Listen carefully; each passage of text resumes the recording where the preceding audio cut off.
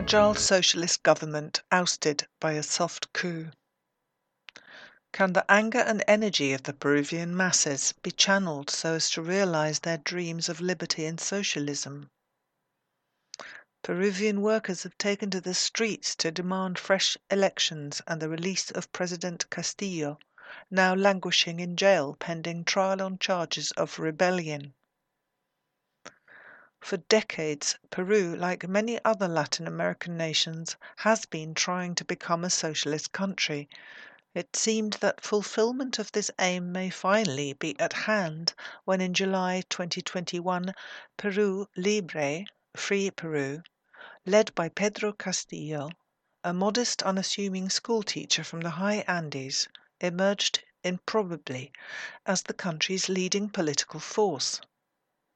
Castillo had campaigned on a left-wing program that included giving huge new impetus to Peru's education budget, nationalizing mining enterprises, hiking up taxes on multinational firms operating in the country, calling elections for a truly representative constituent assembly to replace the sclerotic and endemically corrupt National Congress, and drawing up a new constitution to replace the one dating from the mandate in the 1990s of disgraced and murderous former President Alberto Fujimori.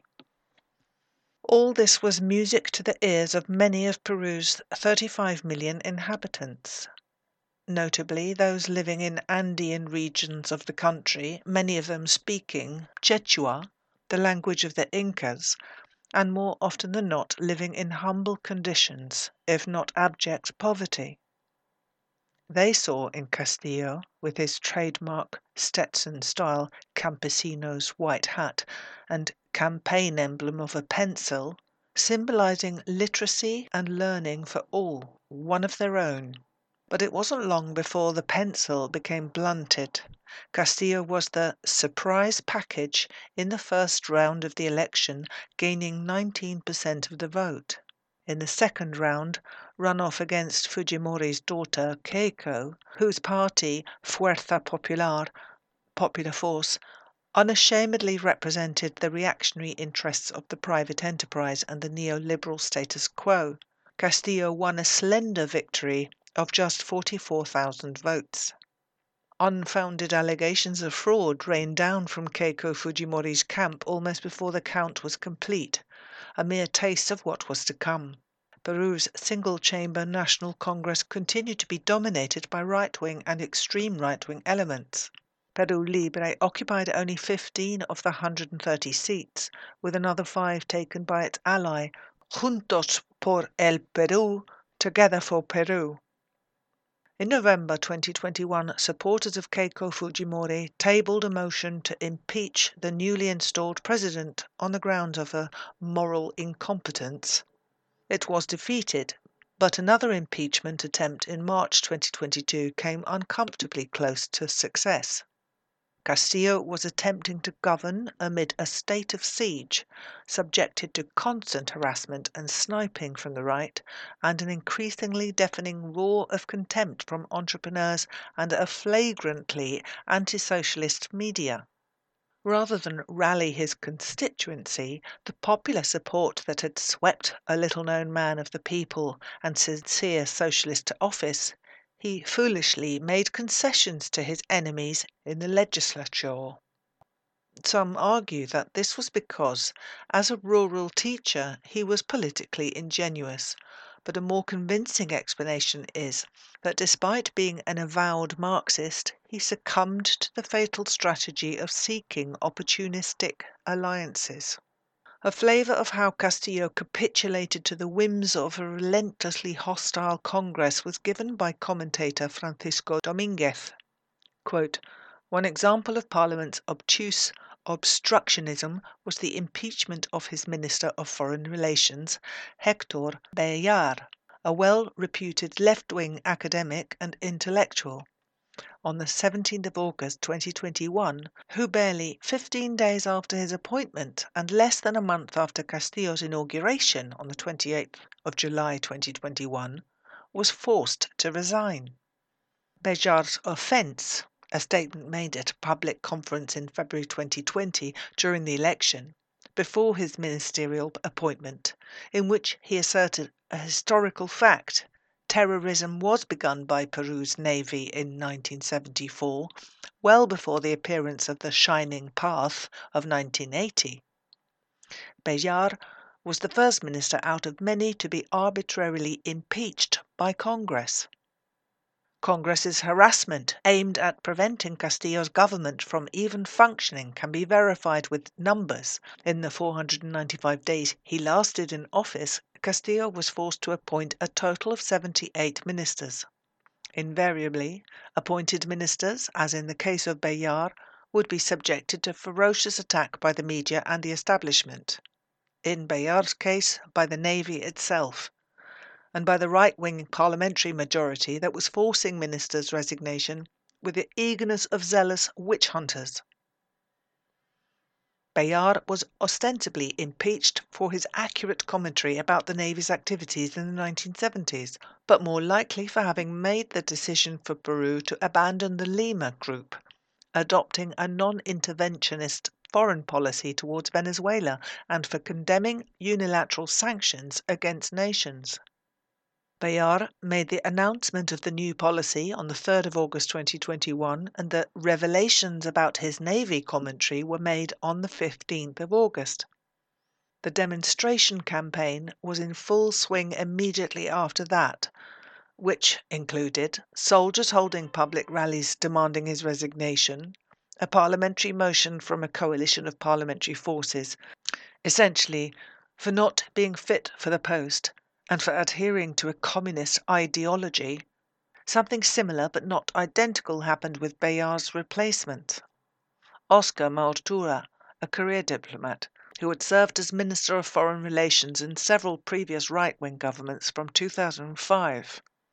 When in October 2021, Guido Bellido, a radical member of Peru Libre, who upon being appointed Minister of Government threatened the nationalization of Camisea Gas, an operation run by multinational capital, for refusing to renegotiate its profits in favor of the Peruvian state, Martua resigned 2 weeks later.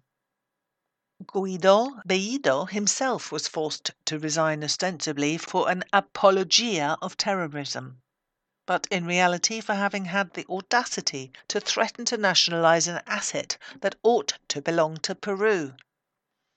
On the 6th of October 2021, Guido Bellido, a national leader of Peru Libre, who had been Castillo's Minister of Government since the 29th of July, offered his resignation at the president's request and triggered by his nationalization threat. Vladimir Cerrón, Peru Libre's key national leader, followed suit by publicly breaking with Castillo on the 16th of October, asking him to leave the party and thus leaving Castillo without the party's parliamentary support. Ever since, Peru Libre has suffered several divisions. End quote.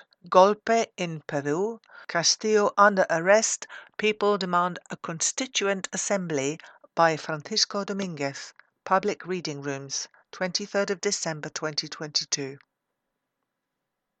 Shorn of his parliamentary allies, Castillo, who had danced so accommodatingly as the bullets exploded around his feet, attempted to forestall a third attempt to impeach him on the 7th of December by announcing on national television that he was temporarily going to dissolve Congress and establish a state of exception with a view to holding elections to a new constituent assembly within 9 months.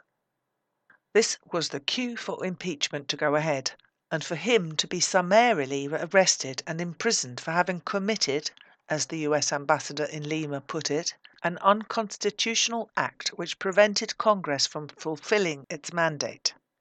For nearly a year and a half, Castillo had withstood the implacable hostility of Peru's ruling class as embodied in the widely despised Congress.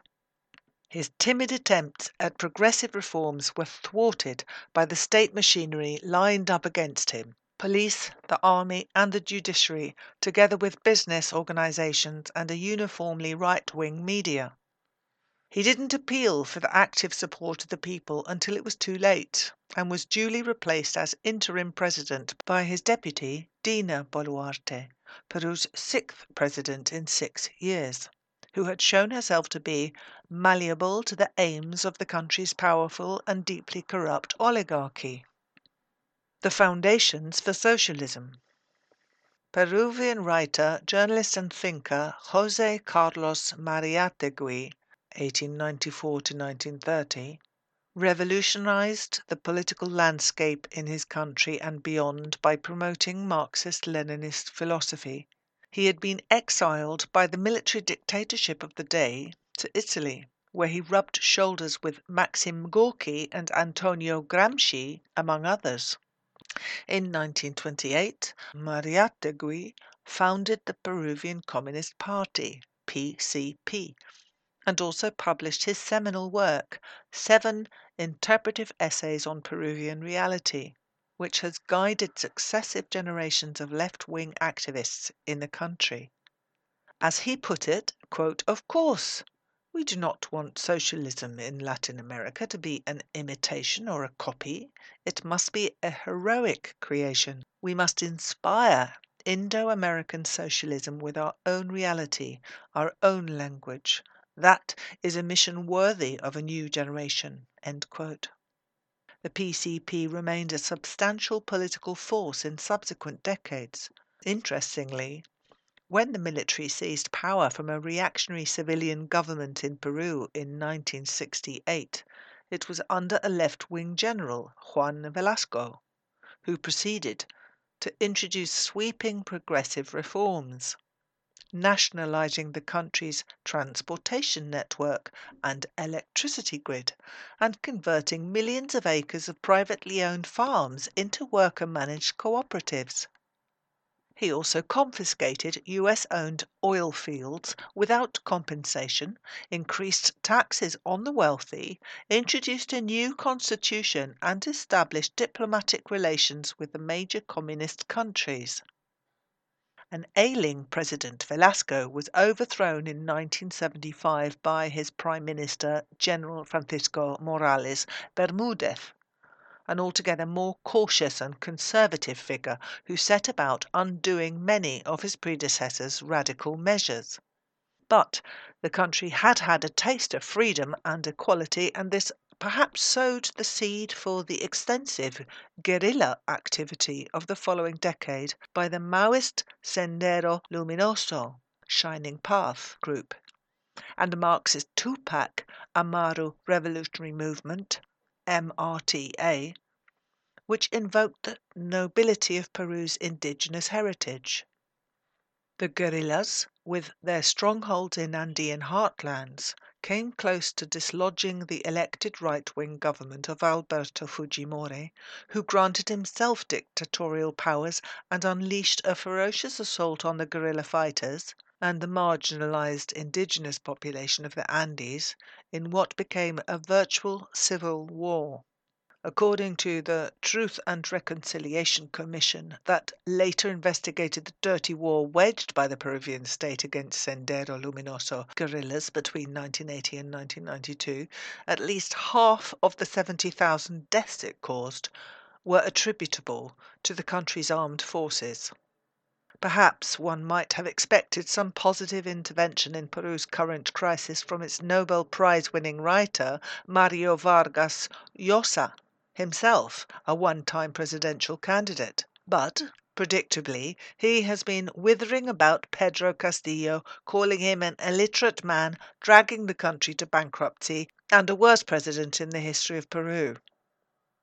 Vargas Llosa, one of those sorry creatures who began adult life as a communist and morphed into a bastion of right-wing liberalism, is famous for his public spats in the 1980s and 90s with his fellow Nobel Prize-winning contemporary, the Colombian novelist Gabriel Garcia Marquez, a man of principle who was a close friend of Fidel Castro and the Cuban Revolution and an altogether superior writer. Seeking a new strategy. Ironically, it took the detention and imprisonment, some called it the kidnapping, of Peru's beleaguered president to mobilize the people behind him. Strikes broke out spontaneously and roads were blocked in protest all over the country. Workers began to march on Lima. As one protester, Alfonso Nawinche from Puno on Lake Titicaca, put it succinctly, Castillo is our president, elected by humble working people from the countryside. He represented us. He understood our struggles, our needs. That is why they didn't like him in Lima. I think he was set up by the right, by Congress. The impeachment wasn't just a repudiation of Castillo, it was also a repudiation of us. The new constitution that Castillo sought would have made Peru a plurinational state along the lines of neighbouring Bolivia, with indigenous peoples' rights being formally recognised. The hastily installed caretaker president, Dina Boluarte, was quick to declare a nationwide state of emergency and gave carte blanche to the army and police to quell the unrest. An insensitive move, given the fear and disdain in which the armed forces are held after their ruthless suppression of the left-wing guerrilla insurgency.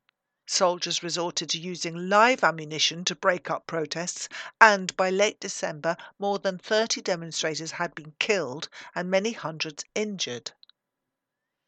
Nonetheless, the protesters were adamant in their demands: a constituent assembly, closure of the existing Congress, the liberation and reinstatement of Castillo as president, and immediate general elections.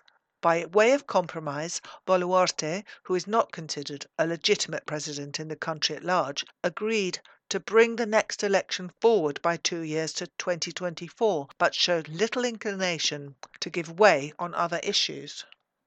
Meanwhile, the country was in a state of shock at the heavy-handed and brutal treatment meted out by the police and army on their own people. An animated debate on an alternative TV channel concluded that democracy in Peru has always been a caricature, with economic powers and media and the Catholic Church lined up against the people in a racist and class-riddled state. The consensus was that problems inherited on achieving independence from Spain some 200 years ago still persisted. Domination, both economic and cultural, of a divided country by mixed-race criollos inhabiting the country's fertile coastal plain at the expense of the indigenous majority living in the mountains. 70% of them below the poverty line and some in subhuman conditions. Some years ago, a brash and triumphalist equestrian statue of the Spanish conquistador Francisco Pizarro had to be removed from the Lima Central Square for its own safety. Now, demonstrators from the provinces, incensed at the arrogant intrigues of Peru's elitist National Congress, camp out, chant, and play Andean flutes in the city's Manco Capac Square, named after the first Inca emperor. Luz Baltazar, a blogger and independent journalist from Callao, the port adjoining Lima, addressed Dina Boluarte directly, woman to woman. Quote, "You are a fraud, a traitor, an assassin, and your message of power and cynicism is a joke. The country is in mourning. Peru is for Peruvians and not for a handful of foreigners. Still less are we anyone's colony. We believe in and deserve a democratic Peru, a Peru without corruption, without murderers. The soldier's uniform is already stained. It's up to us, the people of Peru, to rebuild our history." End quote. Indeed, popular anger, energy and determination are not lacking, but the question remains of how to successfully organise the transformation of this long-suffering Andean country, with its wealth of resources and rich cultural inheritance, into the prosperous and truly equal land envisaged by Mariátegui and his followers.